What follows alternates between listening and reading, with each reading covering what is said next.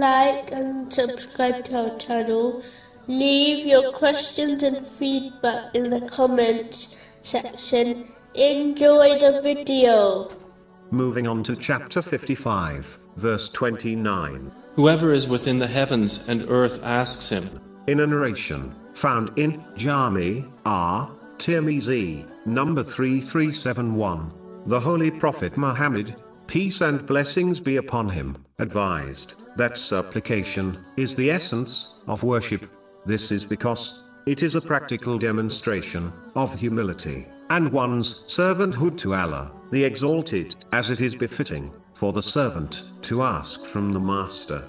It is important to know that according to a narration in Jami' Tirmizi, number 3604, every good supplication is accepted in three ways. It is either fulfilled, or the equivalent reward is given in the hereafter, or an equivalent evil is removed from one's life. In chapter 40, verse 60, Allah, the Exalted, guarantees a response to all those who perform supplication. Call upon me, I will respond to you.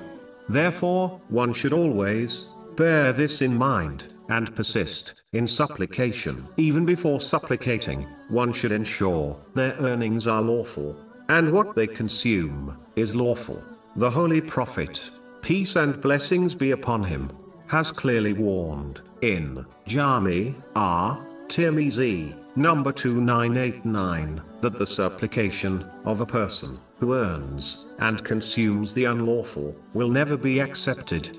The first etiquette of supplication is that one should try to face the Qibla when supplicating. This was the tradition of the Holy Prophet, peace and blessings be upon him, and an example of it is found in Sunan an-Nasa'i, number 2899.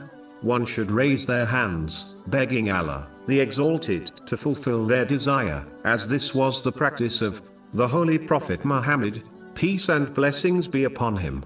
This has been advised in a narration found in Sahih Bukhari, number 1030.